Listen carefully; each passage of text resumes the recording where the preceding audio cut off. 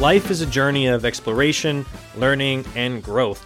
Basically, the world is full of fascinating stuff. Join me, Aristides Marousas, as I uncover interesting facts and discuss big ideas on Stuff Explained from the Motley Experience.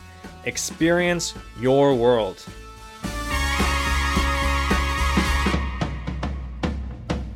So if you're following the news at all over the last few years, you'll have read, seen, or heard the topic of the legal status of marijuana pop up time and time again. And I always found this very interesting because growing up in suburban America, at a very young age, you are taught the evils of marijuana and how even trying it will, because of its, it's called this gateway drug, even trying it will lead you to this life of horrible substance abuse that will wreak havoc on your life and, the life of loved ones around you. And this isn't to make light at all of actual substance abuse, but it's interesting how that's what you're taught at a young age, and then just fast forward a few years to high school and especially college, it becomes the norm. It seems like everyone is smoking or now vaping with edibles and things like that. It's, as far as drugs are easy and cheap to get, there's all these medicinal purposes it's used for, and there's always that argument about, well, alcohol is legal and alcohol is so much worse for you than marijuana is, and so on and so forth. And I think this is what's really been driving this push where we're seeing state by state the legalization of marijuana, even though at the federal level it's still listed as a Schedule I drug up there with heroin and some other hard stuff. But I really wanted to dig into the history of marijuana because I don't really know, or I didn't really know that much about it. I knew what I was taught. I knew how it was being used recreationally. I knew some of the health benefits. You can find those being touted online and even in the news a little bit.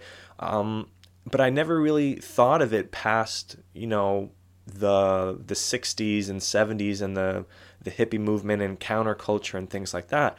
So I decided for this episode of Stuff Explained to dig into the history of marijuana and just see where it came from, what are the pros of it, what are the cons of using it, as well as a bit more history on the legal status of marijuana. And I actually came across some really interesting stuff. So get ready for a tour of the history of marijuana.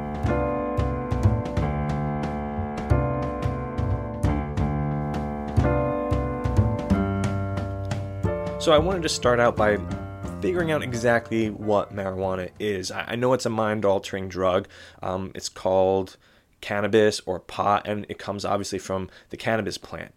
I didn't know that there are two different subspecies. So there's cannabis sativa, which has the psychoactive properties, and then cannabis sativa L, which is known as hemp. What I really found interesting was digging deeper into the history of marijuana. So cannabis plants are believed to have their origins in Central Asia, which was surprising to me. I just never thought that it had its origins in that region. And burned cannabis seeds have been found in Siberian and Chinese burial mounds and tombs dating as far back as 3000 BC. So it's obvious that from a very early age, humans knew, maybe not knew, they respected it in this way and had it in these religious type of ceremonies. And there's some history indicating that cannabis was cultivated even earlier than that, making it one of humanity's oldest crops. And the main reason for this cultivation was that plants were used for their hemp fiber and the medicinal properties such as an anesthetic, and as we just learned with the burial mounds, for spiritual ceremonies. Then from Central Asia, cannabis spread to Korea, the South Asian subcontinent, India, and the Middle East between 2000 and 1400 BC. From the Middle East, cannabis was carried throughout the European mainland and Africa. It eventually made its way to the Americas during the period of colonialism. And during this entire time, it was used mostly for medicinal and physical properties, but there is some history noting that cannabis was used recreationally as well. So the Scythians, a nomadic group with origins in eastern Iran, were reported to have inhaled the smoke of smoldering seeds and flowers to get high. Hashish, an extract of cannabis with concentrations of the psychoactive resins, became very popular in the Middle East during the rise and spread of Islam in the region, and this seems likely to be due to the fact that alcohol and other substances are strictly forbidden in the Quran, while there was no very specific outlined or detailed information about prohibiting cannabis use. I found this next little factoid very interesting because I'm a fan of Viking history and culture, and cannabis seeds have actually been found in the remains of Viking ships and were reportedly used for pain relief during childbirth and toothaches. So, as you can see, there's been a very long historical relationship between humans and cannabis throughout the whole history of humanity. Basically, we're going as far back as 3000 BC and maybe even before that. And now we get to cannabis arriving in America. So it was actually a very popular crop in colonial America because of how quickly it grows and for the hemp, which was used for textile and rope. Now, this kind of blew my mind a little bit just because of how the rules are for everything today, but Virginia, Massachusetts, and Connecticut colonies required farmers to grow hemp in the early 1600s. Now, it is very unlikely that this was for recreational purposes. This seemed to be very strictly for hemp and for the textiles and rope, but given the ban on even just growing cannabis today, the fact that in the very beginnings of this country, when it was still in the colonial period, there were actual requirements for farmers to plant it. Now, if we fast forward a few centuries to the 1800s, doctors and scientists begin to use cannabis extracts to lessen stomach pains and vomiting in patients with cholera. I find this kind of cool because when you look at the more ancient civilizations, it does seem like they already were using cannabis for these purposes, but somewhere along the way that knowledge was lost and refound by doctors and scientists. And by the late 1800s, cannabis extracts could be purchased in pharmacies and doctors' offices across Europe and the United States for stomach problems and other issues. Now we're getting to the part where cannabis starts coming up against the law. Or rather, the law starts coming up against cannabis. So in the early 1900s, Mexican immigrants coming to the United States in the wake of the Mexican Revolution brought with them the recreational practice of smoking marijuana. Now, xenophobia, inflamed by unemployment and social unrest, because this was the period of the Great Depression, bred resentment of the Mexican immigrants and their, quote, evil weed. And I haven't found any evidence to support this yet, but me just reading this thinking, and trying to maybe connect some dots, this might actually be the origin or part of the origin of the lazy Mexican stereotype that has existed for a while, just because of the after effects of smoking weed, how it makes people a bit tired, a bit sleepy. So I can totally see how those might be connected. Now, Mexicans were blamed for smoking weed, committing property crimes, seducing children, and going on murderous sprees. And as a result of this, following the ideals of prohibition, 29 states outlawed cannabis by 1931.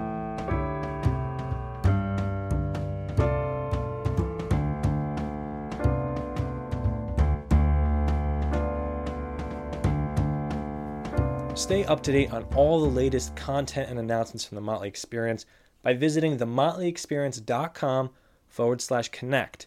Then enter your email address and become a member of the Insider Weekly newsletter. Experience your world. Retcon Industries provides tailor-made music for professional wrestling, podcasts, trailers, and more, while also releasing their own original music. I personally have used Retcon Industries for professional wrestling and also for this podcast. All the music you hear in this podcast is by Retcon Industries. For more information, go to www.retconindustries.com or email my good friend Greg at retcongreg@gmail.com. You can also visit them on Facebook and Instagram at Retcon Industries.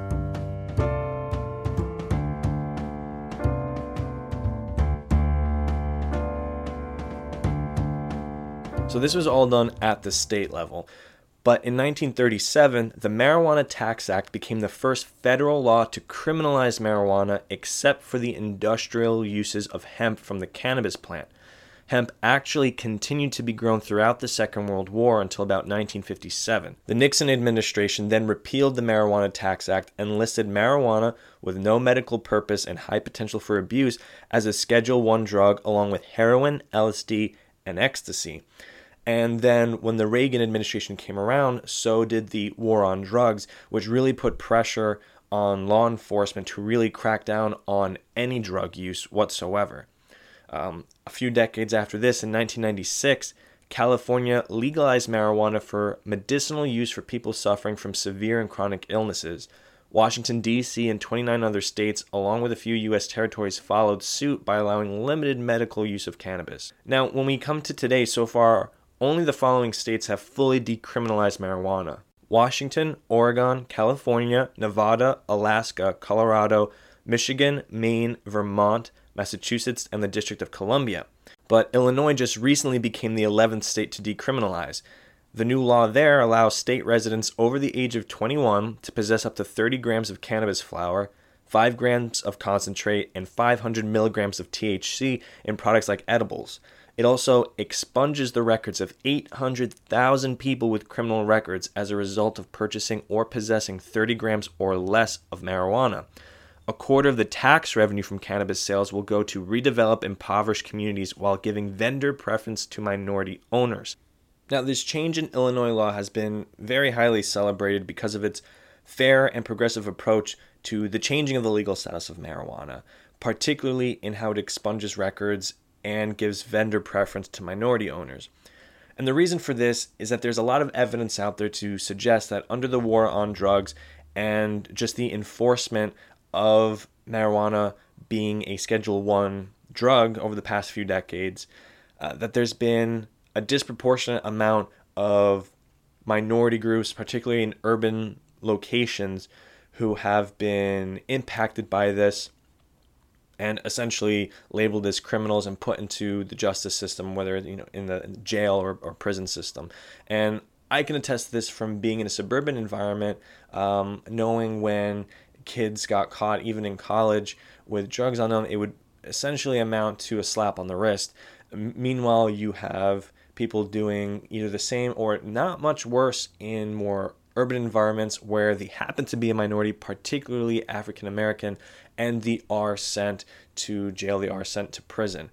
And especially considering that the prison system in the U.S. is notorious for its incredibly high population, considering what it is as a percent of the national population, it does seem, to me anyways, to be the right approach to sort of tackle this in a way where you can think of it's two birds with one stone, where you expunge the records of these people who, you don't want to grandfather these people in as criminals, and also you're reducing the population bit by bit, state by state, of the prisoner population, and then trying to integrate them back into society. And this is the concept and ideology of the people who are celebrating this change in law and who are pushing for this to be done similarly in other states and maybe even at the federal level in the days, weeks, months, years to come.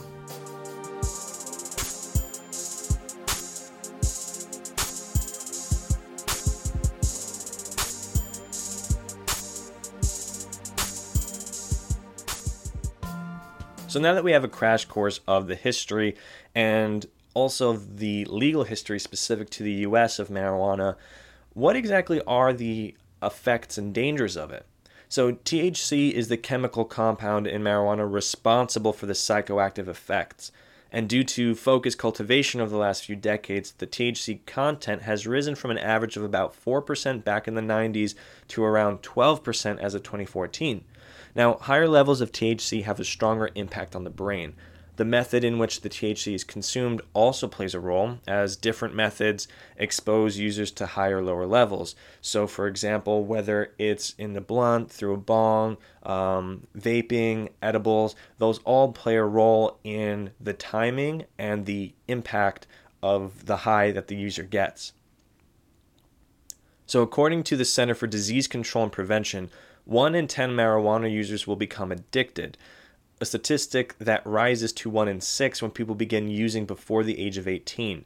The CDC also claims that marijuana use can have negative impacts on the brain, such as short-term memory problems, issues with attention and learning, as well as mood. Anxiety and paranoia can become more prevalent as well. Now, these side effects get much worse the longer marijuana is used, and also the earlier in a person's life that it begins to be used. So researchers have found a link between marijuana and depression, anxiety, and suicide amongst teenagers. But as of now, they're not sure if it's causal or just correlational. Now, many people will claim that marijuana is much cleaner for the body than cigarettes. However, what they don't take into consideration is that it can be damaging to the lungs and heart, as it tends to be smoked in hand-rolled cigarettes called joints, or emptied cigars, or mixed in with tobacco products. I've even seen and heard of kids who will try to make a bong out of a plastic bottle, and so obviously when you're inhaling that, you're inhaling essentially the toxins of the plastic. So the CDC states that because of this, smoking marijuana causes many of the same issues that tobacco smoking does.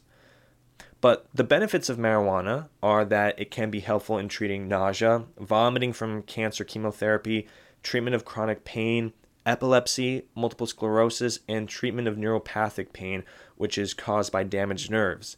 A few of these benefits are derived from CBD, which is one of the many substances found in cannabis and is not psychoactive. And you can actually see the proliferation of CBD products all over the place. You know, you drive down the road right now and a whole bunch of stores will have these little posters outside that say CBD products sold here. You go get a massage and there's CBD infused massage oils. Even the gym that I go to now is offering CBD products. So that's becoming a pretty big, substantial business and industry in itself, and that comes from the cannabis plant. But again, that is not psychoactive. That is more of its claim to sort of calm you down, relax you, and help with joint pains and things like that. Some other benefits of marijuana are that it's commonly used to relieve symptoms of depression, anxiety, and post-traumatic stress disorder. Something that I found interesting is that a lot of people seem to smoke recreationally to relax and alleviate social anxiety. But the National Academies of Sciences, Engineering, and Medicine review found that regular and frequent use can actually increase the feeling of social anxiety. Many argue that marijuana is less harmful than alcohol, which is legal, although with certain restrictions. Too much alcohol consumption can lead to sometimes fatal overdosing. For a dose of THC to be fatal, a person would need to consume between 15 and 70 grams. That would mean a person would need to consume several hundred hits of marijuana to overdose in a single day. Rates of crime and domestic violence are lower amongst those who consume marijuana versus alcohol, and driving isn't recommended after using marijuana, but is still reported to be tremendously safer than alcohol. So while marijuana has been used by humans for thousands and thousands of years, it is clear that much more research needs to be done on the positive and negative health impact of using marijuana. One thing that does seem to stand out in the research that I went through to create the show is that the more frequently used and the more it becomes a very regular part of someone's day, and when I say that, I mean multiple usages of marijuana in a single day, is when more of the negative effects seem to really come to the surface. And so, like with most things in life, it's best taken in moderation. With the current political and business climate, it does seem likely that marijuana will continue to be decriminalized state by state across the U.S., and perhaps even declassified as a Schedule I drug and legalized at the federal level. Now, only time will tell how marijuana usage will look in the future as corporations become involved or more involved and government regulations change. I don't think it's too far out there to envision a future where marijuana is marketed and sold in a similar way to the way tobacco products used to be marketed and sold, or the way that soda drinks and refreshments like that are marketed and sold today. As we speak, there are very large corporations that we're all familiar with that are investing a tremendous amount of resources and money into preparing for that next step. there are beverage makers who are making marijuana-infused drinks, and this has already started in Canada and the US. Again, as more and more states legalize this, companies will be sure to ride that wave and be at the forefront of it. So what I'd like from all of you now is to reach out at Motley Experience, hashtag Stuff Explained, and share your thoughts and opinions on this show, what you thought of the history of marijuana. There was a ton of stuff that I had absolutely no idea about going into it, from it coming from Asia and just the way it spread westward, how the Vikings used it, how important hemp was to colonial America, and then also your thoughts and opinions on the legal status of marijuana, or rather the changing legal status of marijuana, and also how you think that's best done. We saw the example of Illinois with what they're doing with expunging records and focusing on minority vendors. What are your thoughts and opinions on that? So let's continue this conversation online at Motley Experience, hashtag Stuff Explained. I would absolutely love to hear the feedback from you guys on this topic.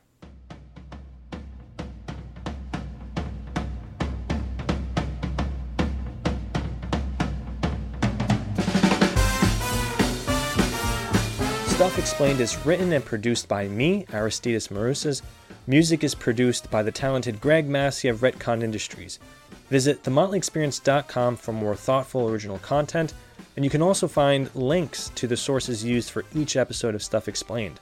Like us on Facebook at The Motley Experience, follow us on Twitter and Instagram at Motley Experience, and use the hashtag Stuff Explained. If you like this episode, leave a review, subscribe, and share with a friend. Thank you for listening.